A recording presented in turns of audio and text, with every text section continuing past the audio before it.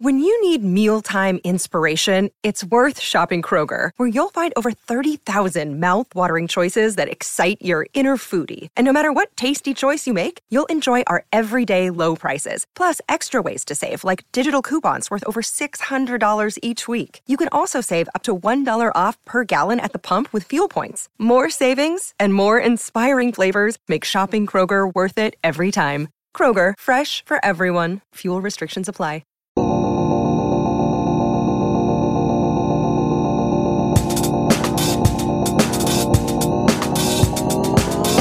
Welcome to Product Coffee, where product professionals from Ibotta share stories, advice, and thoughts on all things product over a cup of coffee.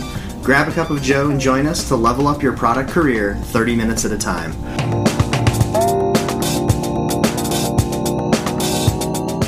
I'm one of your co-hosts, Zach LaGreca.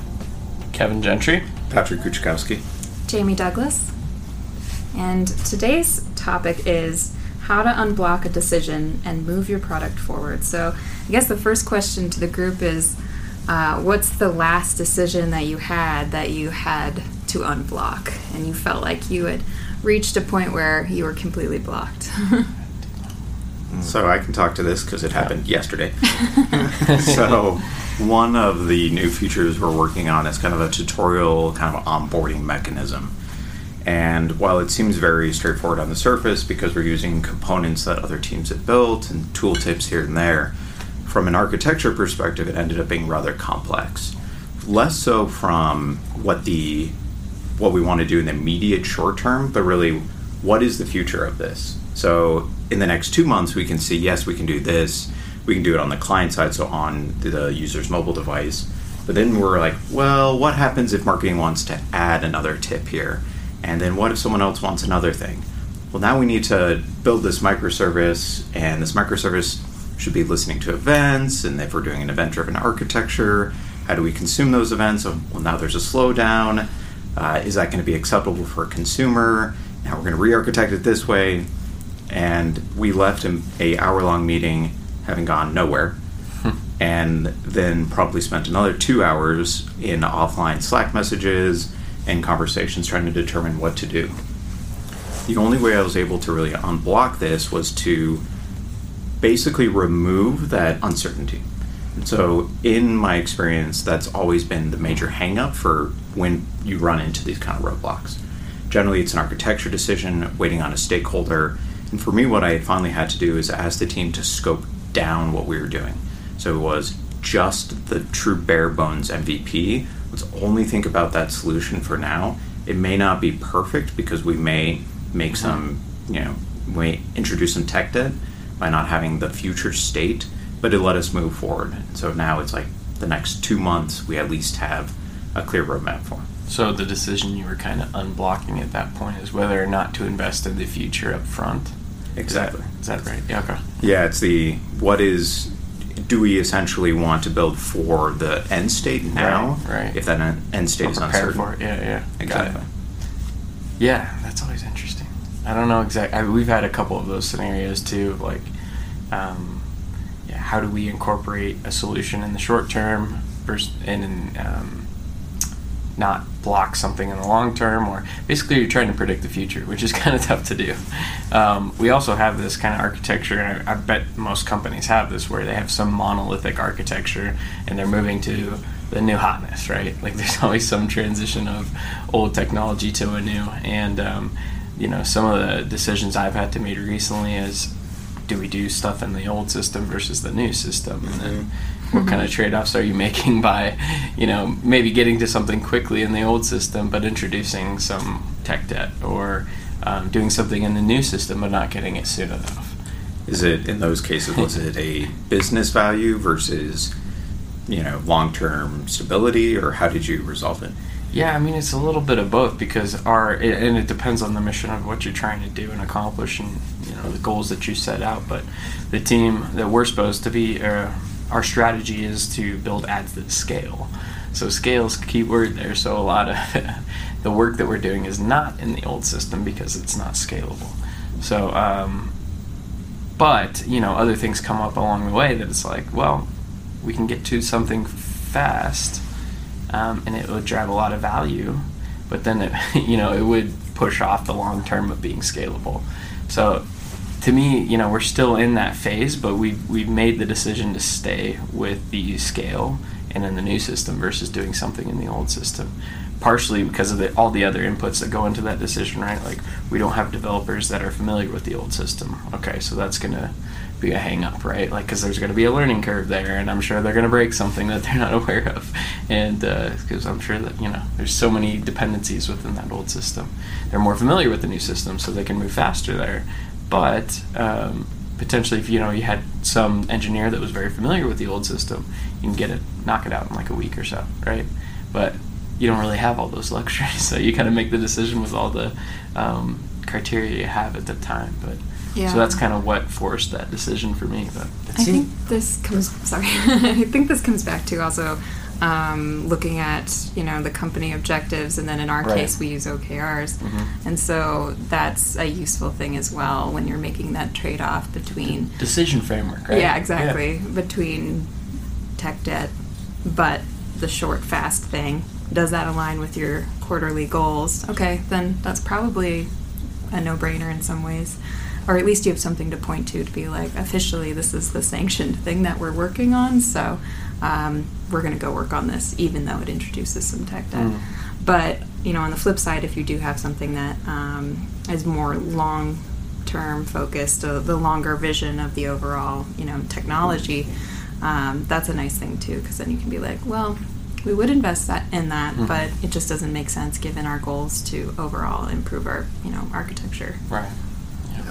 Yeah, I was just going to agree with the fact that there is kind of this tension between what can we do to unblock us in the near term versus what might block us in the future. I think that's what my team has hit a little bit, where we made some decisions, a year ago, where we're going to go build some new microservice outside of our monolith code base, everything else.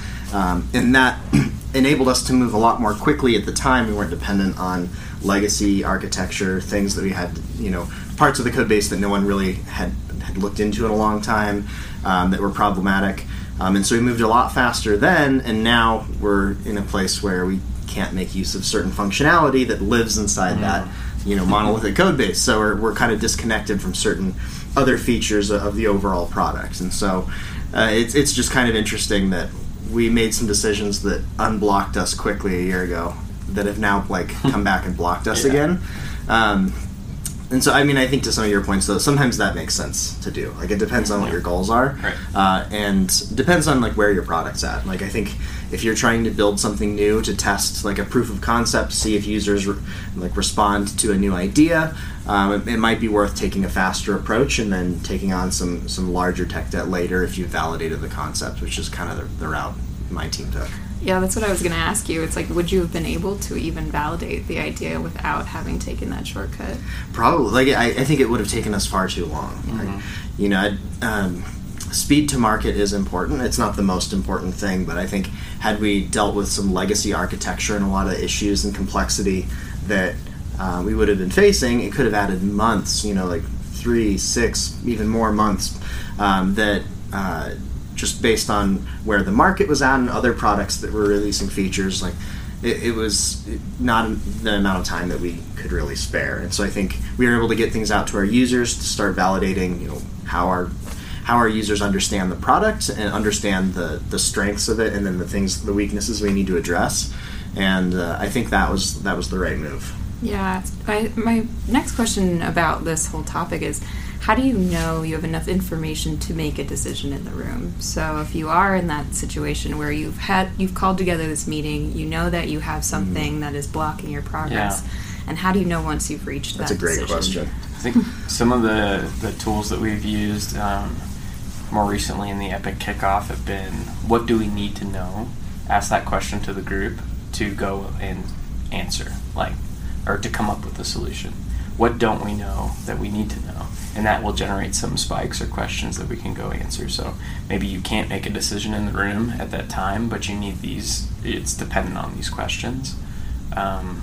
So that's one tactic that we've used. But to kind of follow off of that, what I've experienced in the past is like I'd have maybe a larger stakeholder meeting where I go over some stuff. Everybody in the room's like, oh yeah, cool, that sounds good. And then 3 months later, someone from another team, marketing or sales or wherever, is like, we totally missed this thing, or we didn't factor this in. What's happening? This is a mess. And so I think what really helps is to have like a fairly in-depth written type product brief or some type of document where you outline, here's what we're doing, here's why we're doing it, who we're doing it for, kind of your classic thing. But I think having it written out in some detail that you share, and you can share regularly, share every week, again, here's the document, here's what we're doing.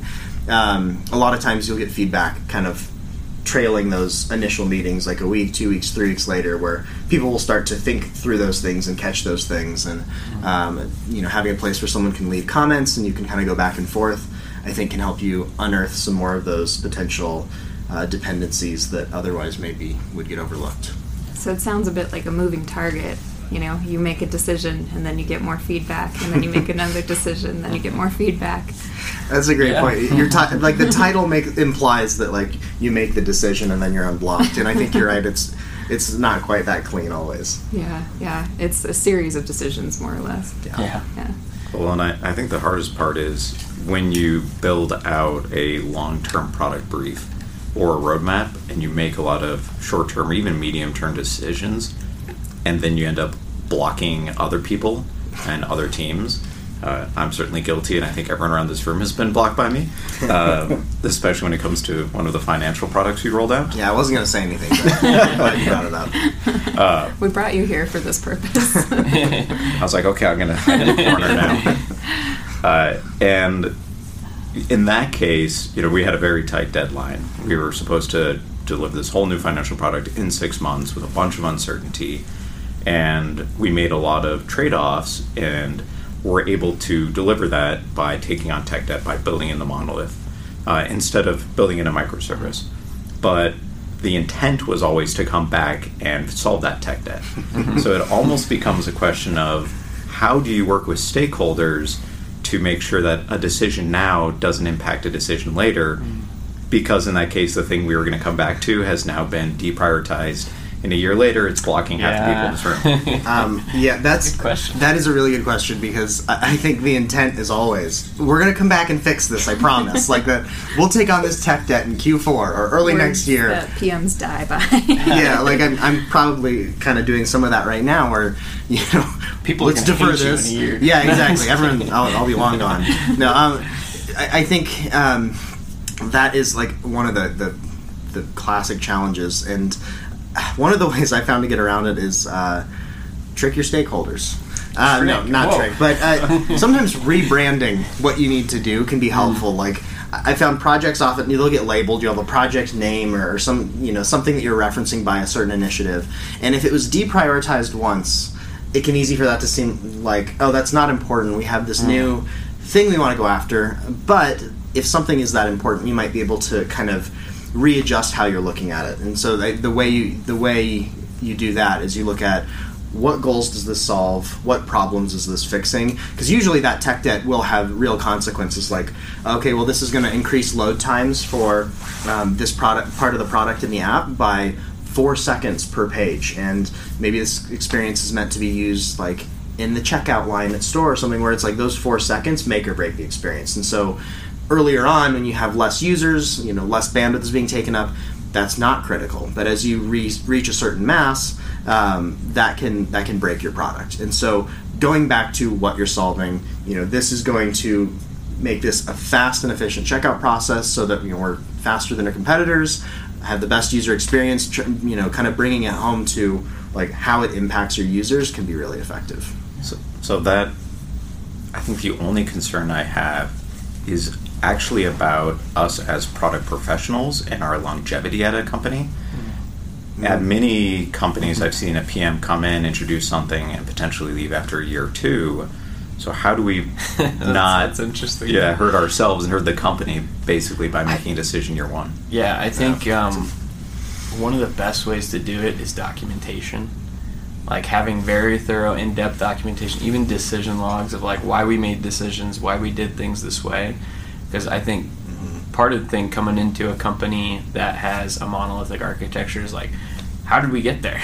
Like, why did we make these decisions to do it this way? And then trying to understand, oh, then this piece is tied to this, or we made this decision because of this. And if we understand that, and even how things work a little more clearly, then it's much easier for us to like navigate. Or if a PM leaves, it's easy to go back and read through the documentation and see like, oh, okay, that makes a little more sense, or but yeah, I think documentation is part of it, so that there's written historical context, and then diagrams. I think tying it into like some type of product brief mentality as well of how does this impact our users, our business, our clients. How will this hurt us negatively, or how much could we gain by doing this, and why should this be like a contender on the roadmap moving forward? Making sure it doesn't just get lost as some random thing that didn't get done, but is something very meaningful to the business. I don't know. That's a great question. I don't know that I have a good answer for that one. Well, and Jamie, I'd be curious to get your thoughts, because going back to the topic of conversation, I feel like there has been a lot of that's kind of gotten tossed over a fence and put on your plate, where go solve this thing, you have this super long-term vision, but people have dropped in and out, made a lot of decisions and not documented well. So you've probably gotten blocked quite a few times just by previous decisions. So how have you handled that when you don't have documentation? Yeah, it's a difficult problem, because the thing that I'm working on is so foundational to the entire business, and so as a result, anytime we try to roll out something new, the expectations are really high that we have a lot of functionality out of the box. So in terms of discovering, the status of a project and where it's been dropped, it's been challenging at times. Sometimes I'll find out something, deep into the project, and I'm like, where was this information at the start? You kind of have to move forward with a little bit of blank slate mindset, to be like, I know this is a problem, let me go discover why it's a problem, and talk to stakeholders, talk to users, and really get their perspective. And then a lot of it too is talking to system experts, people who I know who have been at the company for quite some time and can reasonably walk through some of the old decisions that they've made. Having those kind of legacy partners at the company has been really, really critical.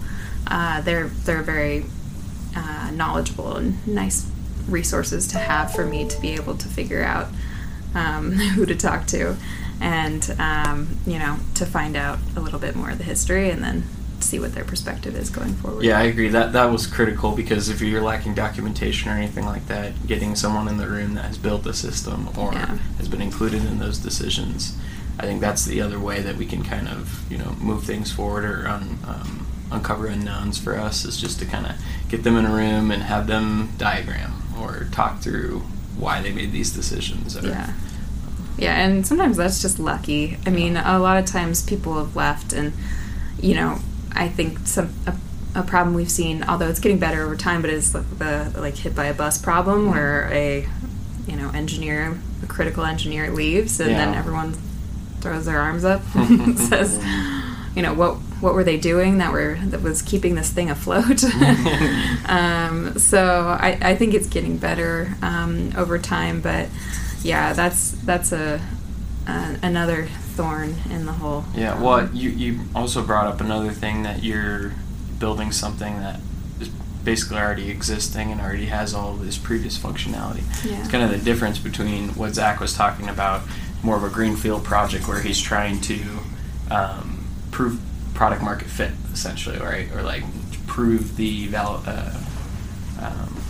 prove his solution out, versus us, where there's already the solution there, and we're kind of planning for something different. Like, we are planning for scale or those other things, which is definitely a different problem to have in those, and why we make those decisions. Yeah, I mean, the decisions that or the things that can kind of block decision making can be very different. Like in some of those cases, it's what systems maybe need to be interacting, or what groups might have need to have more say. Whereas with a newer project, it's often things like, how should this thing even work? What should Right, exactly. this feature do? Much And- different problem set there. Yeah, and I think that can be challenging when there's ambiguity if you don't know what your users want at all. And so I would say that there's a couple of things to help with that. One is it's better to be decisive and move forward quickly than to spend too much time going back and forth. You're likely going to get a lot of things wrong for a greenfield project anyway. Better to try something, find out you're wrong, and then reorient than spend weeks and weeks or even months going back and forth. Well, actually, kind of building off of that, a kind of question for the group. So I'm running into something similar right now, less so on make a decision, but more on there's 3 or 4 different paths we can take now. One could be improve this thing, build something new, etc. And so in the absence of data, how do you make a decision to go forward? Yeah, well, I'll try and find, if I don't have like solid quantitative data, I'll try to find even the barest amount of qualitative data, something to give you an edge for your argument beyond just, I think we should do this. And that can be, we went along with some of our users as they tried to use this thing. One of our users made this interesting comment. Things like that can help sway the argument when there's no clear winner. The other thing I think is just for the sake of speed saying we have 4 potential ways to improve this.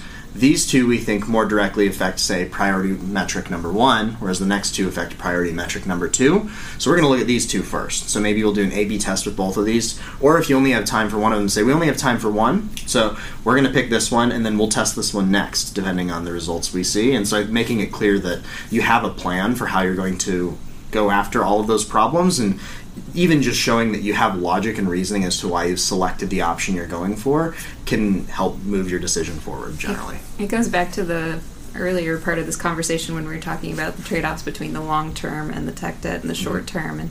And one way of, validating that you have an idea that works is to really make that trade-off and to invest in that short-term tech debt. But at least you can, test. You can do that A/B test. You can do that test among 4 different options, and that'll give you some of that data that you're looking for.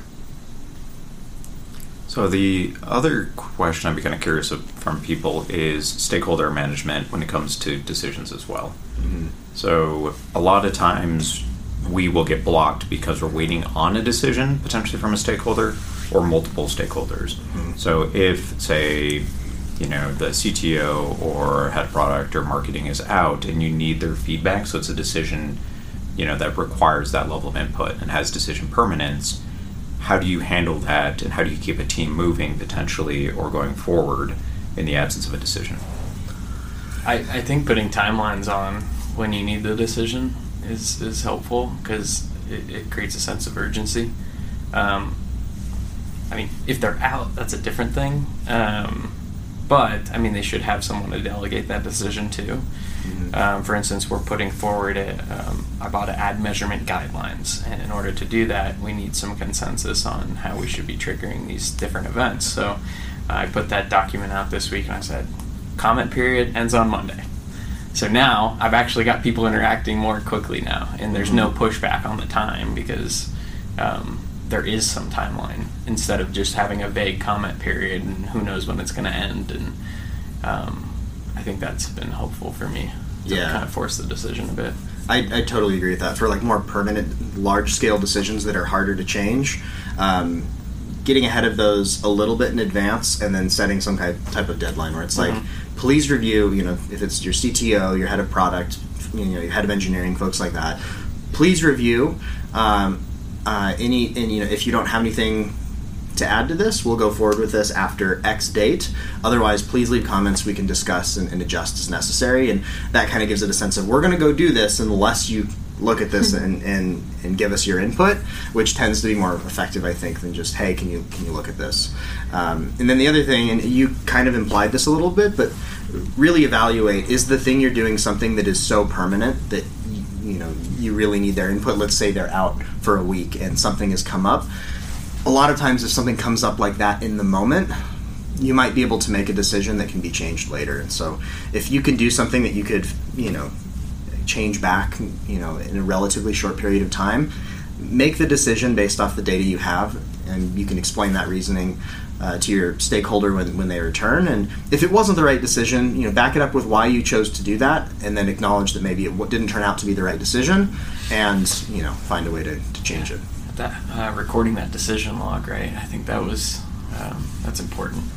I don't know how, if any of us have done that in practice, but definitely want to try doing that more. I tried that for a while. Yeah. It's hard to maintain. Is the I know. problem. Yeah, you're right. Yeah. Because there are a lot of decisions. Yeah.